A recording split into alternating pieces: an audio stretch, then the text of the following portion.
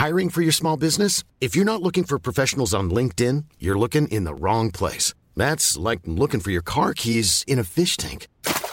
LinkedIn helps you hire professionals you can't find anywhere else, even those who aren't actively searching for a new job but might be open to the perfect role. In a given month, over 70% of LinkedIn users don't even visit other leading job sites. So start looking in the right place. With LinkedIn, you can hire professionals like a professional. Post your free job on linkedin.com/people today. The Outer Sanctum is recorded on the lands of the Wurundjeri people of the Kulin Nation. We pay our respects to elders, past and present. Good plan, good plan. Who thought of this one? You're listening to the Outer Sanctum podcast. Here is a moment in time in the history of the AFL. In from the side, Houghton. She was surrounded by blue jumpers. There's the siren. Groundbreakers. History makers. Welcome to the Outer Sanctum for another week. It is good to be back, and just in the nick of time too, because in massive football news this weekend, the Dockers have drafted a new mascot to their stable. More of that later in the chat. My name is Emma Race, and to unpick all of the important footy and footy-adjacent news this week, I'm joined by my fabulous, feminist, footy-loving Sanctum siblings. I'm going to let you rip off your oversized mascot head and reveal yourselves, friends. Hi, it's Kate Sear. Hello, it's Lucy Race. We are back after 4 weeks after deep diving the story behind all of the AFL new coaches that are coming into with the new clubs and the new teams, which I just loved those chats. I've got to say, if you haven't listened to them yet, please go back and listen to them. Lucy, your chat with Scott Gowan's got me really invested in the Swans, which is an interesting thing for me to even conceptualise, given that, you know, we are on T-minus 38 days till Hawthorn enters the competition and we're so excited about it. But Loz Arnell also just taking it to the next level. I've got to say, like, when Julia kind of brings it, because she has that relationship with Woody and with Loz Arnell, those chats have a different kind of sound to them. Did you just love listening to them, Kate? Yeah, it was great. And I feel like particularly the conversation with Lauren Arnell was so authentic and real, and the sort of conversation that is only possible, I think, because Julia has that relationship with her. And I really enjoyed the honesty of Lauren Arnell's conversation, the fact that she said that she wasn't sure that she was up to being a coach and felt she had some kind of imposter syndrome and really had to work through a lot of stuff to accept that she belonged in that space. And I thought that was refreshing and kind of inspirational as well to hear that conversation. I just loved how honest they were. Scott Gowan's dishing the dirt on getting pushed out of North, and Loz Arnell dishing the dirt on how she felt when she got sat down and got told to walk on from Carlton, and kind of talking through that graduation of being, you know, being the skipper, then being, you know, not being the skipper, and then not getting a game. Like, she has done the ultimate see you later when she's gone on to become a premiership winning player and now a coach. I know we talk about rivalries, but I reckon she's going to bring a special type of coaching when she meets Dan Harvard when Port play Carlton. Are you ready for that, Lucy? Oh, look, I'm looking forward to that. But I'm also, one of the things I loved, like you, it just made me feel really invested in these new teams. And shout out to Natalie Wood. I loved that conversation, and I'm so rapt that she is a coach in this competition, and I cannot wait to see what happens with Essendon. I feel really invested in that club, which is the weirdest thing I've ever said. We're, of course, walking straight past the fact that I spoke to Beck Goddard, but she is actually a member of our family, and we don't want to get too parochial here, but I'm so pleased to see Beck back in the competition. I think everyone is. I'm looking forward to her writing her next chapter, and I feel like Scott Gowans probably feels the same way. The other thing I loved, and this really made me laugh, because we don't call you Luce and we don't call Julia Jules, but Loz went there and so did Scott. I just loved it. And then Natalie Wood also said, you can call me Natalie Wood, you can call me Woody, don't call me Nat Wood. And I think Scott Gowan called her Nat Wood. I didn't want to tell him. He'll find out the hard way. Hey, speaking of coaches, North did the coach sacking bounce to get their second win of the season over Richmond, if you don't mind, on the weekend. It was such a highlight. I was barracking for them so hard, and I even thought even every person in Tasmania would be barracking for them, even though I know that comes at a cost. What were your highlights, Lucy? Well, look, my highlight is actually just really dipping back into men's football. It's such an exciting time. The ladder is really congested. I think people will be wasting so many work hours doing that ladder. What's it called? What's that thing called? Ladder predictor. The ladder predictor. So plugging in all of the results and seeing where people are going to end up, because, you know, there's the top of the table, but then you've got 3 teams sitting just around the 8. So Richmond, Western Bulldogs and St Kilda. So I think it's fascinating. I truly loved the 6-goal hauls. And we saw a number of them. I don't think that we can go past that of Keziah Pickett. Pickett in the pocket. Can we now rename the pocket the Pickett? Pocket Pickett. It's just the Pickett. I actually don't think there's enough superlatives to describe what he did in that game on a run to land in Alice Springs. It was the stuff of legend. It was such an incredible performance when his team really needed him. 3 of those goals at least I think will be contenders for goal of the year. I just think it'll be one of those games that we talk about for a really long time, one of those individual performances. And look, I know that there aren't eyes in teams, but there are 5 in individual brilliance. I like that you did the maths on that. What about Geelong breaking the Blues' hearts to scare the crap out of the rest of the competition? Like, you can never, ever, like, don't turn your back on Geelong. They are like the sea. They were angry that day, my friends. I just didn't expect it to be that much of a trouncing. Like, I don't know, do we call it a trouncing? Probably not, but I expected it to be way more competitive than it was. Geelong just know how to put you in the Iron Maiden and turn it up to 11, don't they? Yeah, the question though, for me, is whether they're peaking too early, because it's July, you know. But it's round 18. So I just want to put that out there that they might be peaking too early. What was your highlight, Katie? Well, it was North. It was the North win as well. I was also cheering for them, so sorry to all the Tigers listeners, but that was an exciting game. It looked like Richmond had got it, and I was so impressed by North managing to come back in that last minute or two. I really feel for David Noble, of course, but this should have been an open watch, because I read yesterday that in recent years, when you have a caretaker or an interim coach, 5 out of 6 of them have won that first game after the previous coach has been sacked or resigned, pushed out. I also, though, did feel for Lee Adams as the interim coach, because it must be so exciting and such a joy and kind of life goal to come in and be a senior coach and to win in those circumstances must be exciting, but you also must feel like you've got to keep a bit of a lid on it, because it feels like you're sort of rubbing it into the coach who just left in a way. So I felt for both of them. But can I just say something about the Hawthorn and West Coast game? And I want to introduce a new concept to the pod. So Hawthorn were the favourites to beat West Coast. And Lucy, you put something on the group chat a couple of days ago when you said, West Coast will beat us, mark my words. She did say that. Now, I have a term I want to use to coin this, and I'm going to call it the reverse ponga.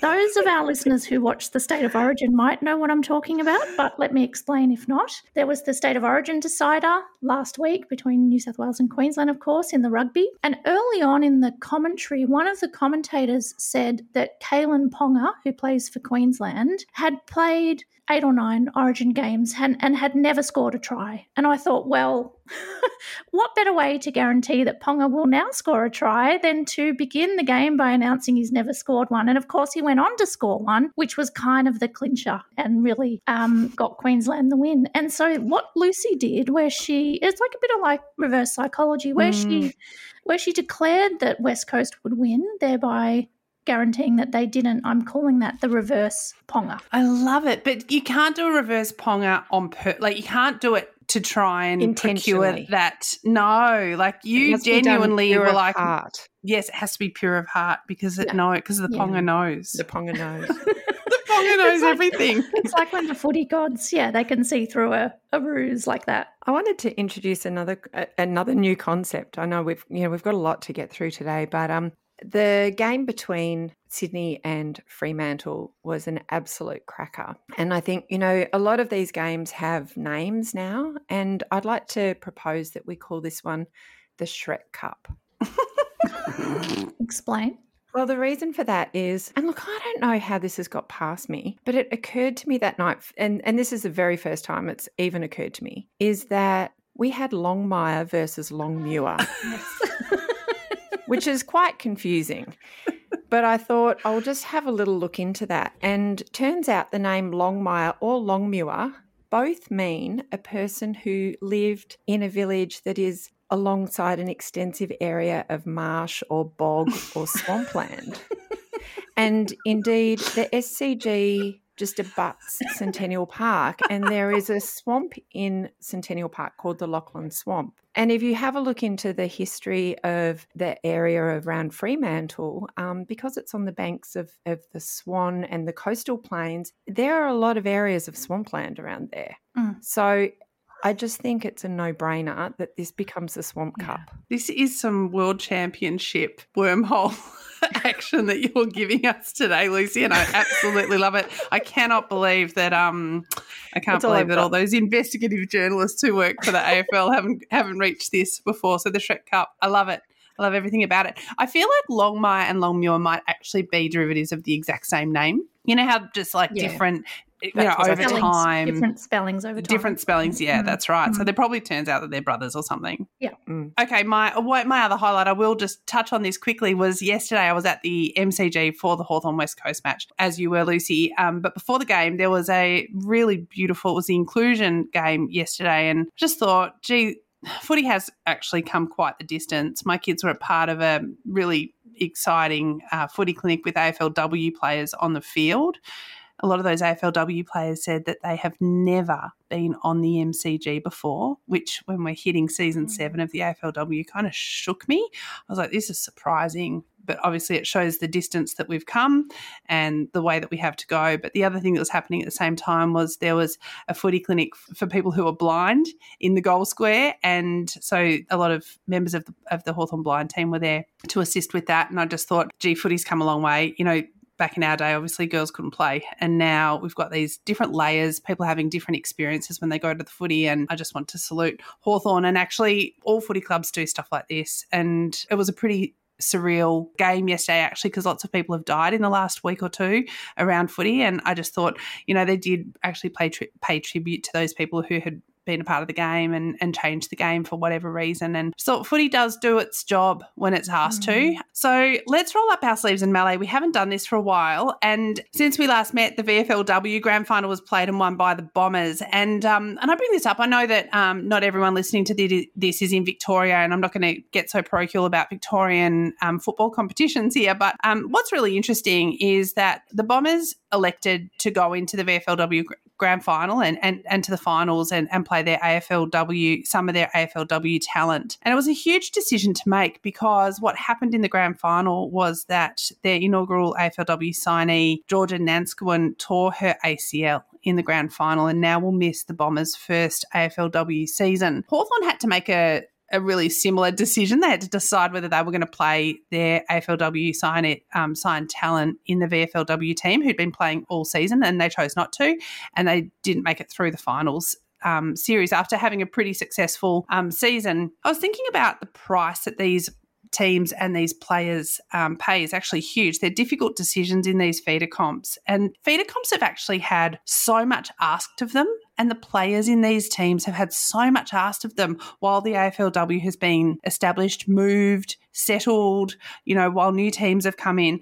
And these comps now get the opportunity to find their next gear, but I feel like at what cost? Like, all footy decisions are hard, but in the W, I find them even harder. There's really there's no established pathway in the M that we can look at to help reverse engineer the right decisions when we're looking at women's footy. Often we look at footy decisions as a binary, like, this is what you do, this this is what the norm is. And I just don't feel like that exists yet. My question to you guys today is, if you're in charge of those feeder competitions, what chickens do you count? How do you reestablish? And what are the big ticket items going forward for how you can be most effective? Are you there to serve the bigger competition, or are you there to serve the people who play at that level and try and breed new talent and be the very best you can be in that competition? My answer to that is it's actually not binary as well, because I think that it comes down to each club individually has to decide on what their internal goals are and what their measures are and what those milestones, those steps they're going to take to get there. Even,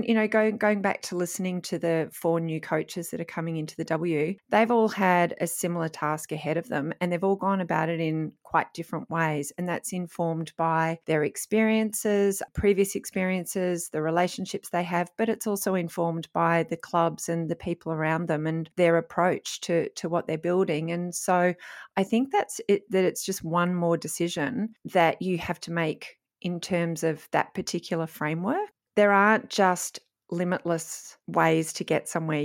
Sometimes you've actually just got to make a decision and stick with it, and things might not turn out the way that you want them to, but I think staying the course and being true to whatever that original goal is and, knowing what the course that you're sailing internally is the most important thing. Well, I agree with you, Lucy. I think it's a decision that depends in large part on the internal workings of the club and the goals of the club. A couple of weeks ago, Marnie Vinell wrote a piece for The Age, which was about this, and or about the Essendon VFLW victory, and it was sort of laid bare in there the different views and positions of the clubs, because Brendan Major, who's the head coach of the VFLW side, talked about the VFLW as an important pathway or feeder for the AFLW side, but then Hawthorn, who'd signed a number of players up for the AFLW, transitioned them out of the VFLW to get them ready for the AFLW pre-season. I don't think there's any hard and fast or cut and dry rule about what to do here, because listening to you both talk about it reminds me that every year in the VFL men's competition, these conversations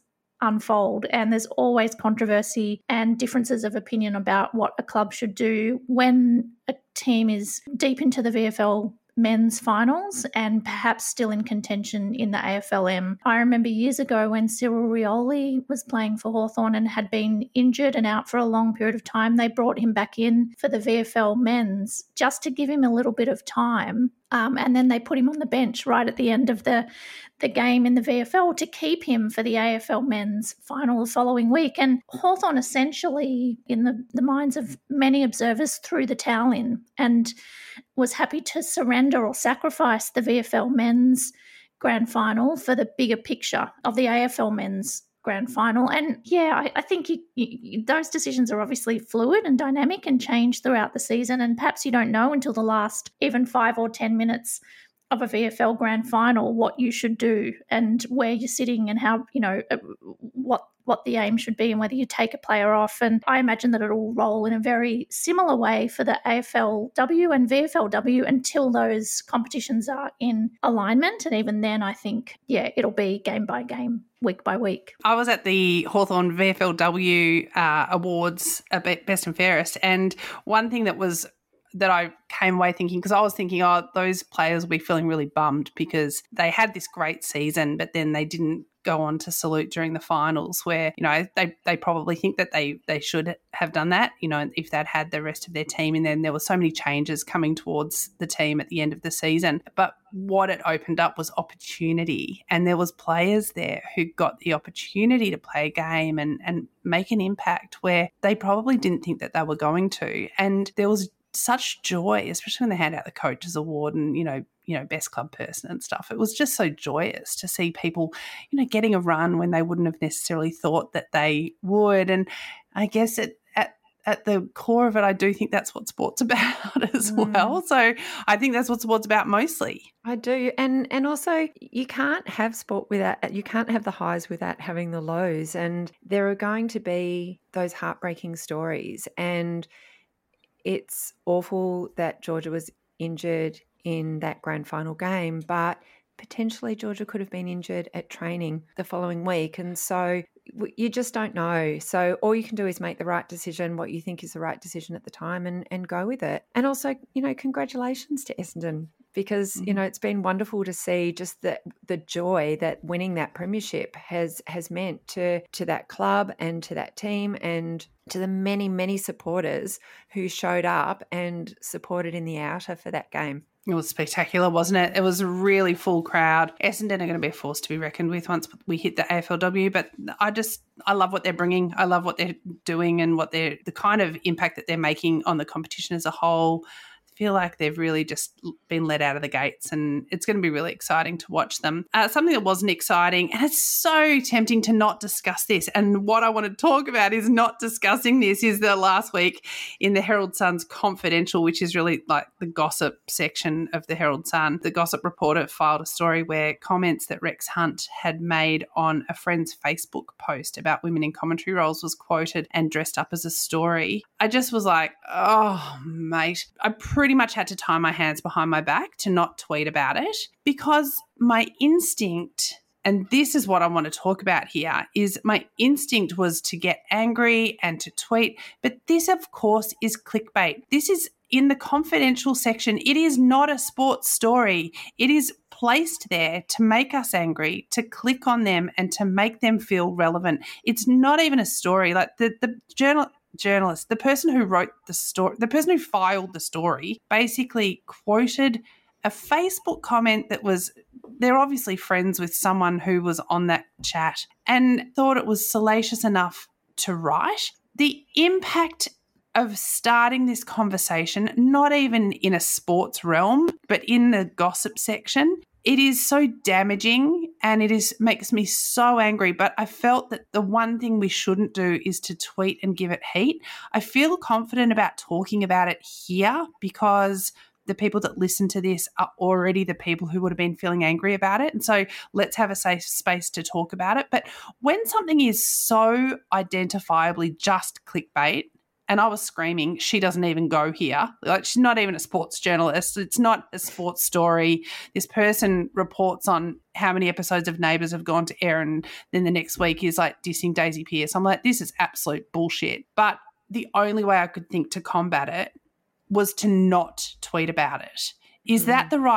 way that we should, as a group, respond to these things, Katie? It's a difficult question, right? Because like you, I get really annoyed with stuff that is just purely designed to be clickbait, and is part of that business model of the media nowadays where they, the more clicks, the more ads, et cetera, et cetera. So I see it as a purely cynical exercise designed to generate revenue, and therefore on principle, I want to avoid it. But what I saw happening, and I know both of you did as well, is the way that then it creates this kind of ripple effect, and there are conversations that then went on and continue to go on today, like a week or a week and a half since that story was published, on social media, on Facebook platforms, on AFL chat groups, etc., where people are now continuing to debate the merits of Daisy Pearce and her skill set, but also other women in footy.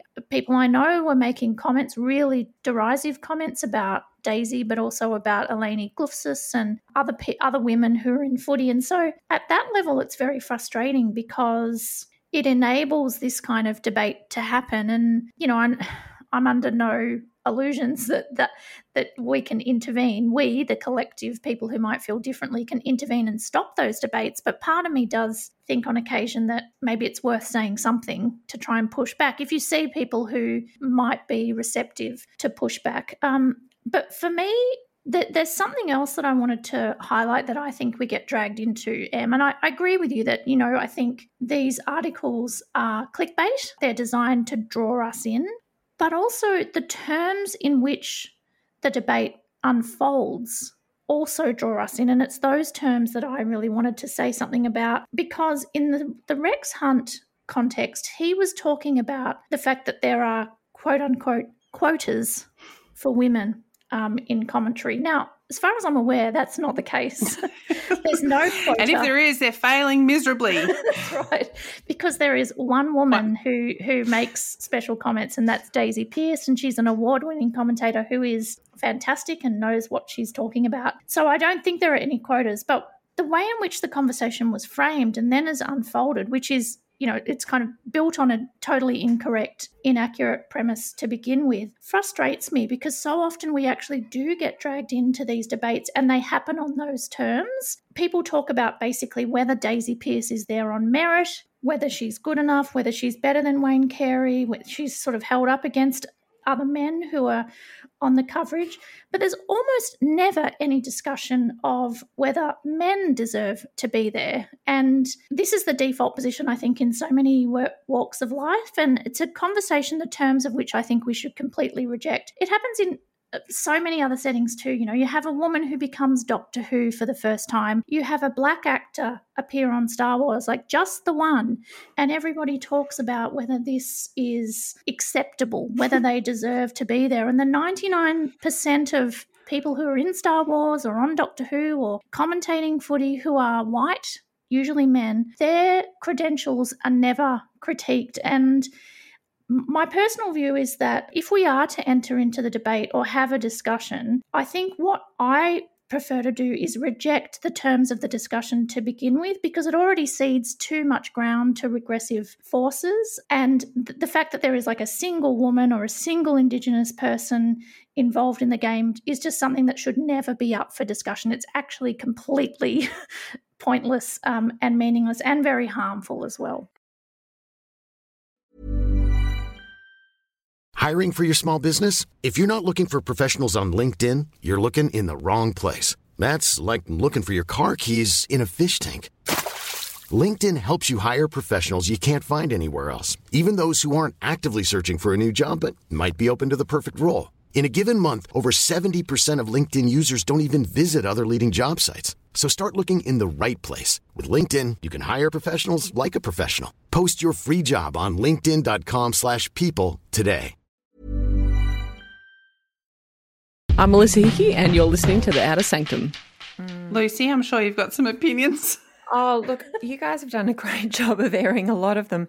I think that it must be incredibly frustrating when you work at an organisation, you're doing incredibly good work. And I'm thinking of someone like Lauren Wood here, who works at that newspaper, who does just the most incredible job of bringing interesting, relevant, well-researched stories, and is playing such a key role in platforming women's sport and sport generally. To then have somebody in another department put up an article like this that just really must pull the rug out from underneath them. And that is very frustrating.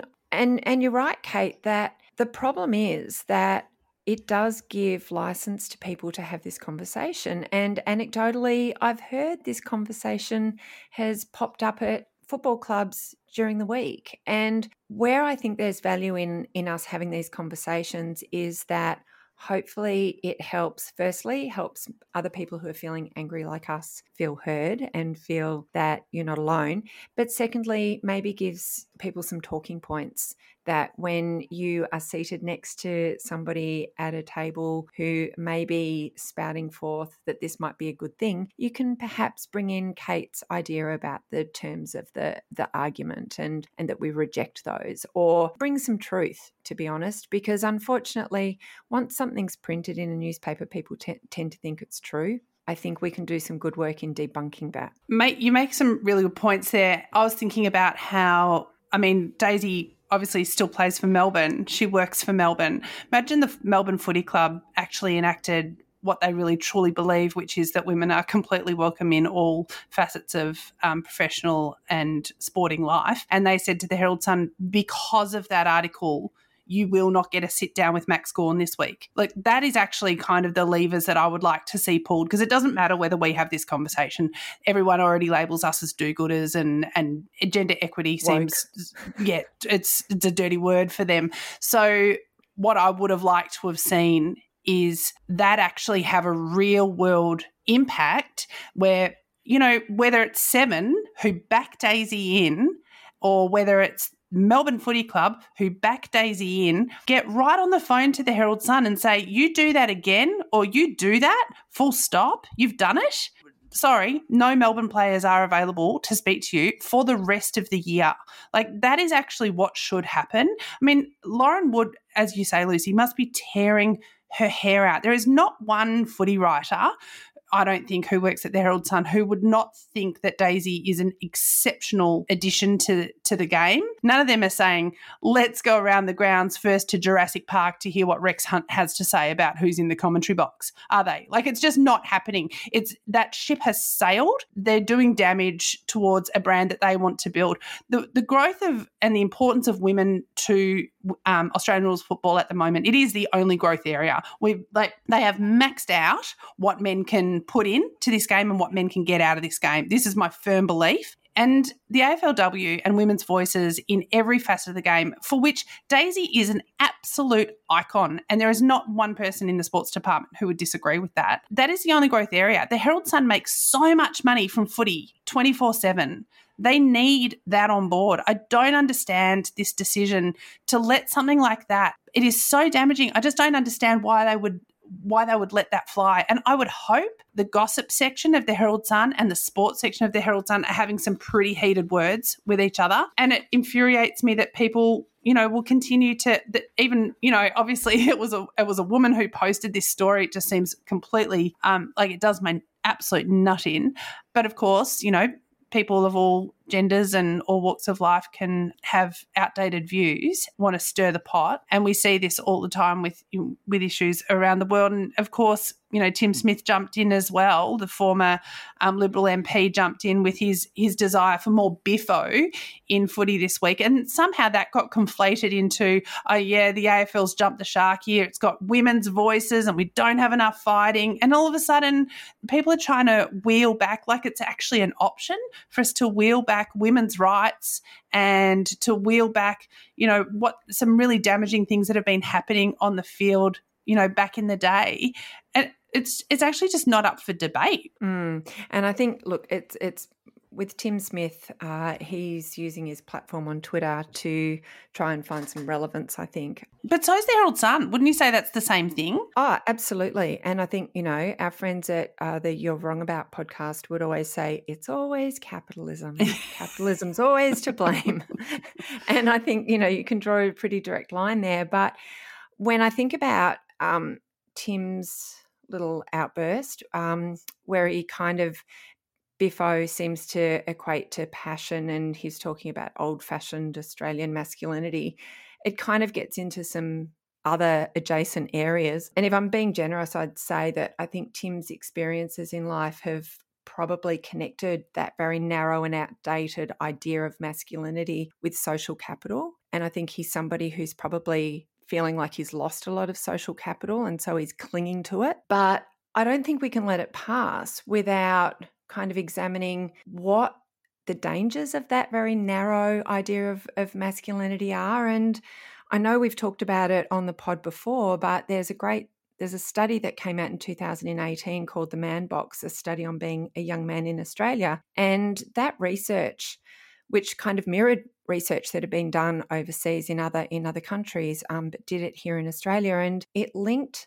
those stereotypical, very narrow ideas of what it is to be male with increased mental health issues, namely anxiety and depression, an increase in risky behaviours such as alcohol abuse or drug taking or driving too fast and a whole lot of those things. And also with an increase in violence and harassment against other people, including violence against women and also violence against other men. And so it's incredibly harmful to want to try and link sport and bring it to a very, very narrow idea of what it is to be a man, and to be championing that. I actually agree with a bit of what Tim Smith had to say, particularly where he referred to old-fashioned Australian masculinity, because it is really old-fashioned.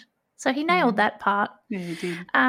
But Lucy, you're right. I mean, what you're really talking about there is the existence of rigid gender norms and how dangerous rigid gender norms can be, and the various social problems that they can contribute to. And there is certainly, yes, as you say, an abundance of research that establishes those connections. So, we're thinking here about, if you think about the various rigid gender norms that have applied to men, that kind of very narrow idea of masculinity that you're talking about, there's things like the idea that real men, in inverted commas, are strong and show no weakness, and that there's something problematic about showing any form of weakness. The idea that real men don't let themselves or others that they care about experience any humiliation. They don't back down from any contest or conflict. That real men defend themselves and the honour of other people that they care about, and that real men don't take any crap. That real men are sort of powerful and strong and fearless. These are the kind of rigid gender norms that have dominated for a really long time, and that, as you say, Lucy, are sort of proven to feed directly into all kinds of social problems, including violence against women and violence against men. But the other thing that I would note about Tim Smith's comments, and we've talked about this on the podcast before, that violence on field in any sport, whether it's the state of origin, whether it's AFL, that is completely unconnected to the game is arguably a criminal offence. And there are instances where we have seen players in the past at different levels of the competition charged and prosecuted and receiving criminal convictions for on-field violence. The most famous example, of course, is Lee Matthews and his assault on Neville Bruns many years ago. But there are countless other instances of on-field violence. I think of something like Barry Hall hitting Brent Staker off the ball many years ago, one of the kind of worst incidents that we've seen for a long time. And you could name so many others that experts have argued should have been the subject of a criminal prosecution and perhaps weren't because authority figures balked a little bit about entering into the sporting space and weren't sure and hoped that the competition might just regulate it and deal with it themselves. And in many instances, like in AFL, they have. But, let us not lose sight of that too, that the kind of conduct that he's talking about is in many instances a criminal matter. And to see anybody of any political persuasion encouraging that, celebrating that, and claiming that people want to see it is just ridiculous.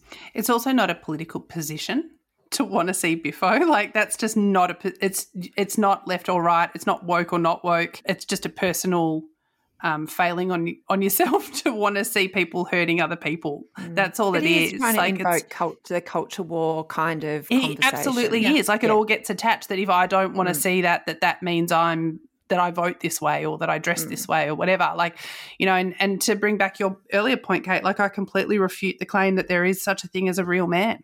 Like, what is a real man? Like, that term doesn't exist. Absolutely ludicrous. To that end, I bring something today that Alicia sometimes would be very proud of. It's actually a poem. Kate, just moments ago you said, we've talked about this on the pod before, and, we're heading into our 8th season this is our 8th season, I should say, and we pretty much have talked about everything before. And there's times when it gets so dark and it feels like, we can live in this space because this is what we do and this is how we see the game. And I think everyone who's listening, is on board as well, that it can feel overwhelming at times when you're watching the game and you just want to enjoy it because you fell in love with the game and you don't want to get into the depths of this darkness of people being horrible to Daisy Pearce or willing there to be fights. And what I bring to you today is a part of a poem written by Jack Gilbert that was brought to my attention by Elizabeth Gilbert, who, to be really honest, I had poo-pooed her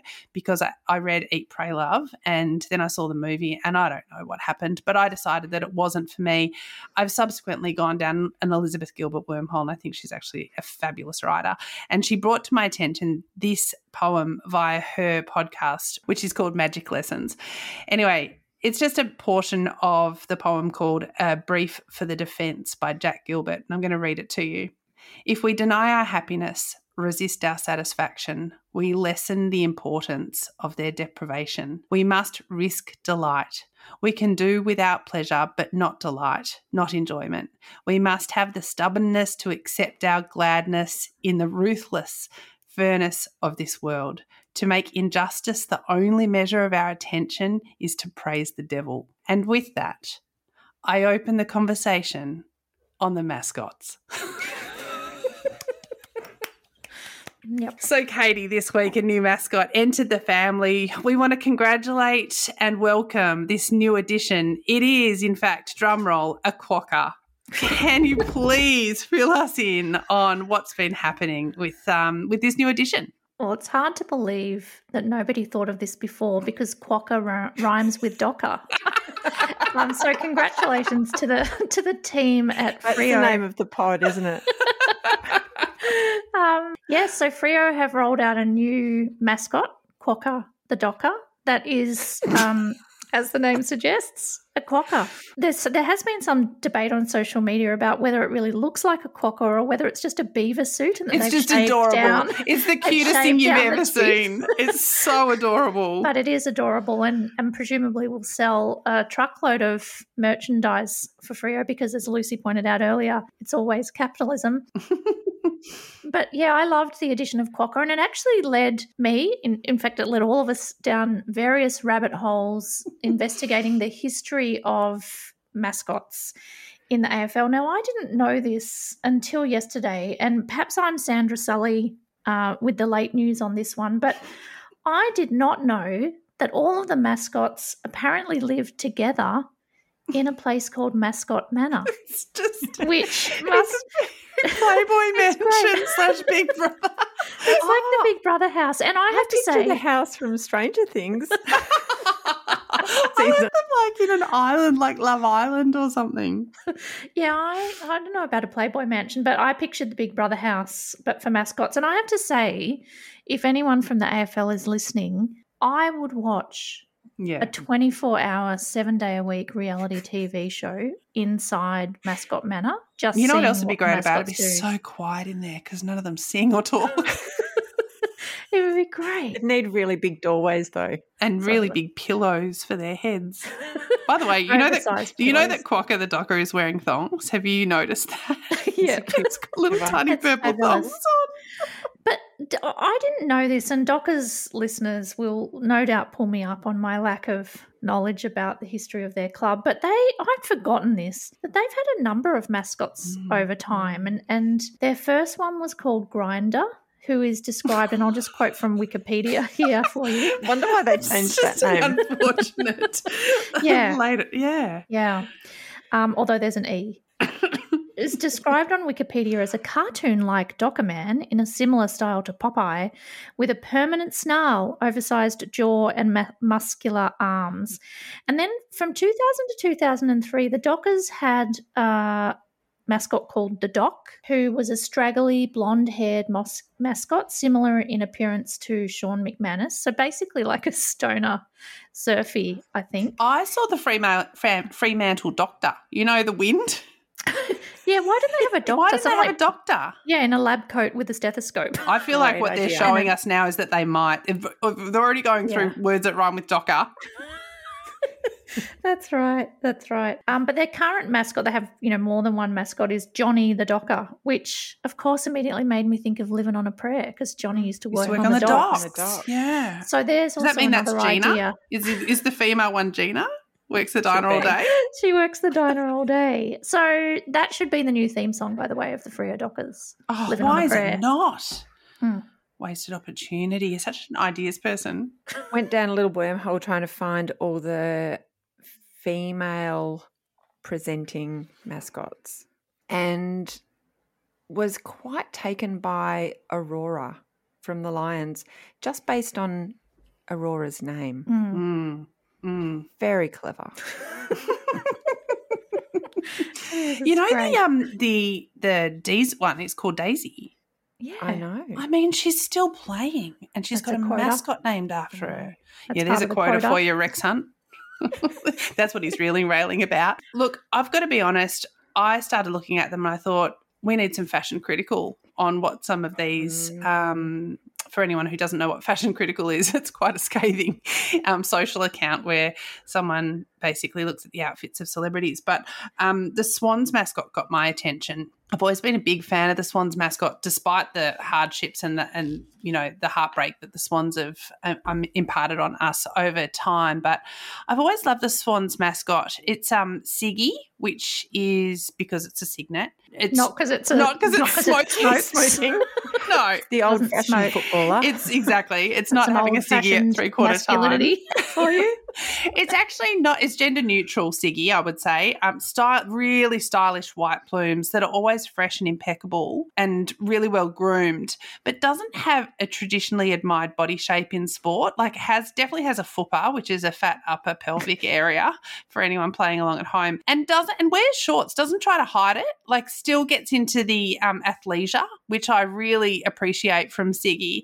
It actually proudly accentuates Siggy's spare tire, and then they team it with the Swans jumper, not with long sleeves, like no fear of showing the literal bingo wings of Siggy, but still Siggy is really active. It's an really active mascot who likes to, you'll often see Siggy on a scooter, dancing, kicking the footy, but always just looks really joyous, has a really decent set of false eyelashes or just, born with them, I suppose. I mean, maybe they're born with it.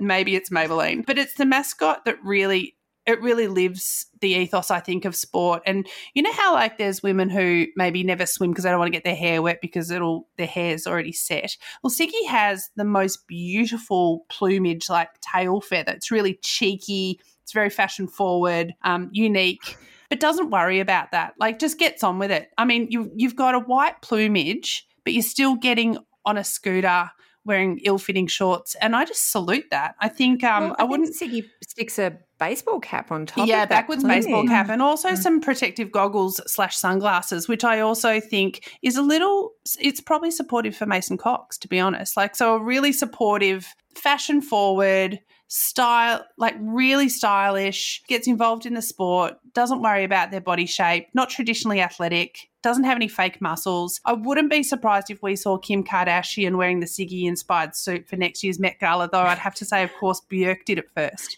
So that's Siggy gets my salute. It's hard for me to walk past Hawker and Hawkette, but Siggy, I have actually cuddled Siggy a couple of times. And did you have clean hands? I made sure I had clean hands before I did it, and they appreciated it. I just wanted to say that Siggy's not the only mascot wearing glasses, by the way, because Sunny Ray up on the Gold Coast is rocking some... As they should. Some Ray-Bans, yeah, of course. Protect your eyes. It's very bright up there, but it's good to see that coming in. I really like how you were very outward-looking in what Siggy meant, I think, Em, for the sporting public. And I'd like to say that I did the same when I was thinking of the mascot that really speaks to me, but that the heart wants what the heart wants. And it's actually I've really just thought about myself here, and I just want to talk about Jock One-Eye McPie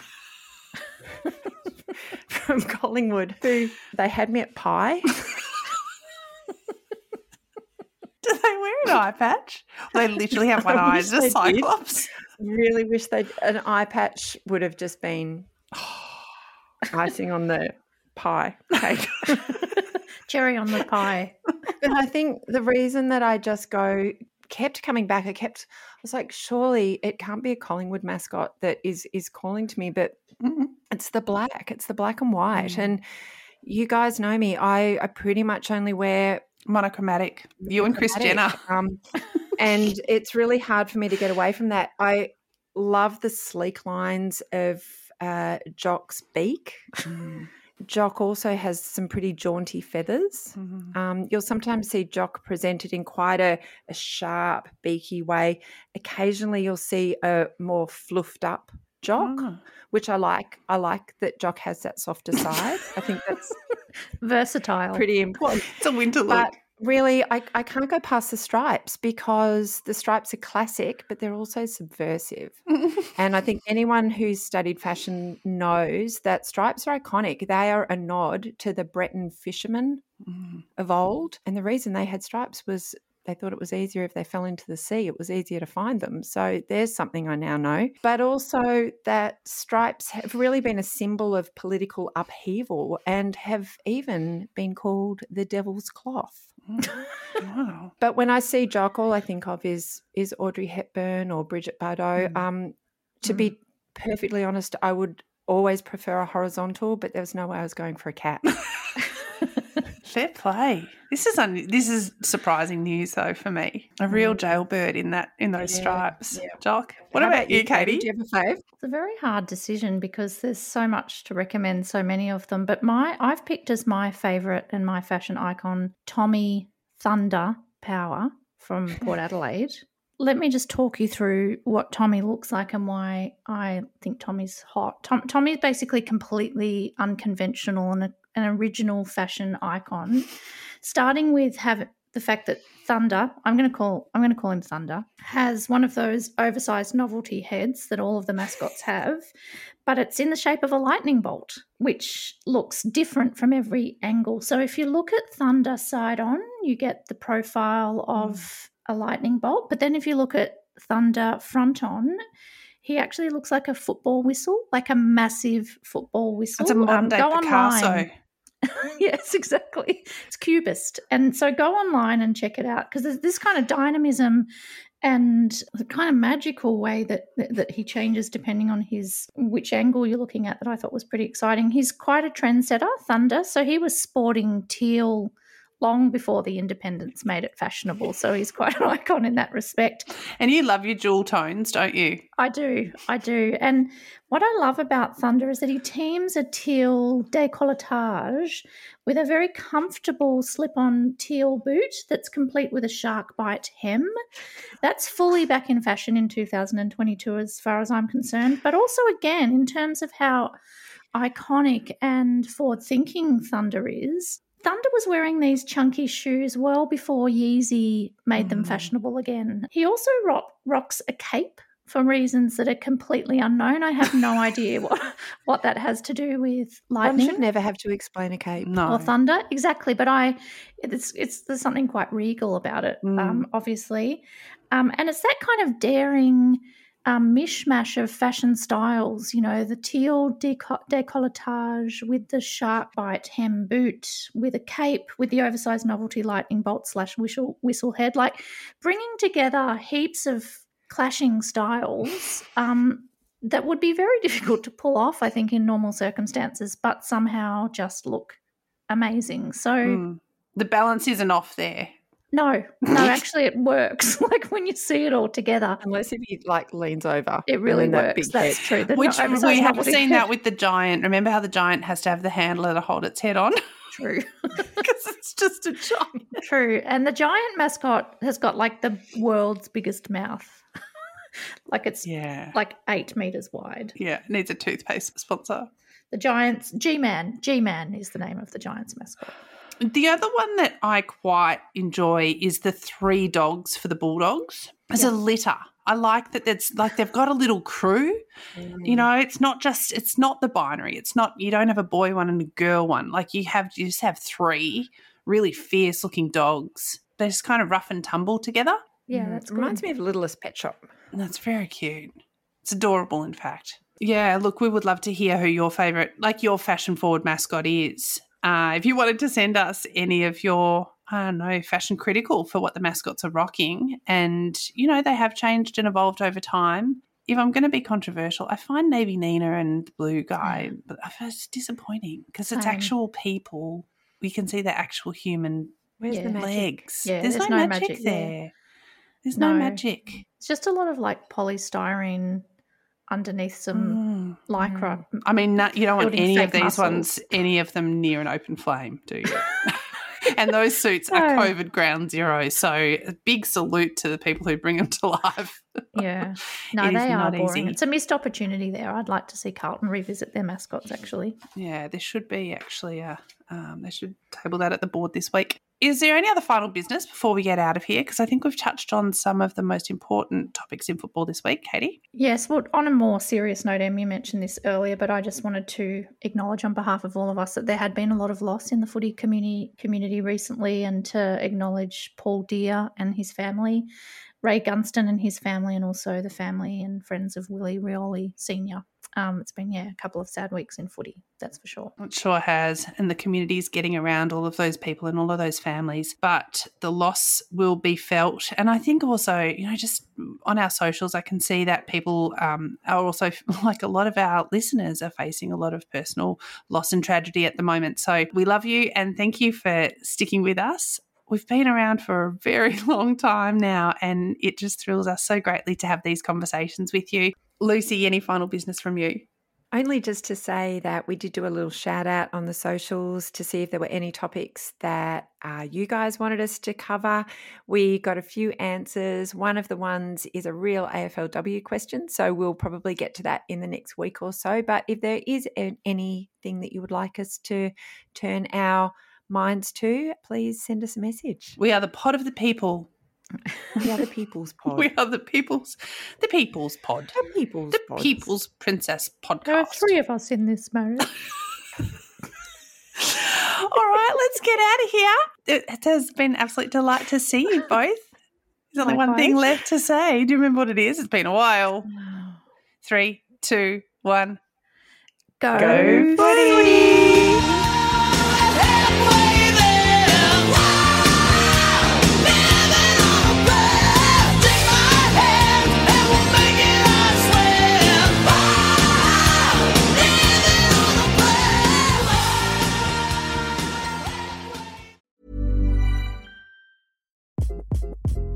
Hi, this is Craig Robinson from Ways to Win, and support for this podcast comes from Invesco QQQ, the official ETF of the NCAA. The future isn't scary. Not realizing its potential, however, could be.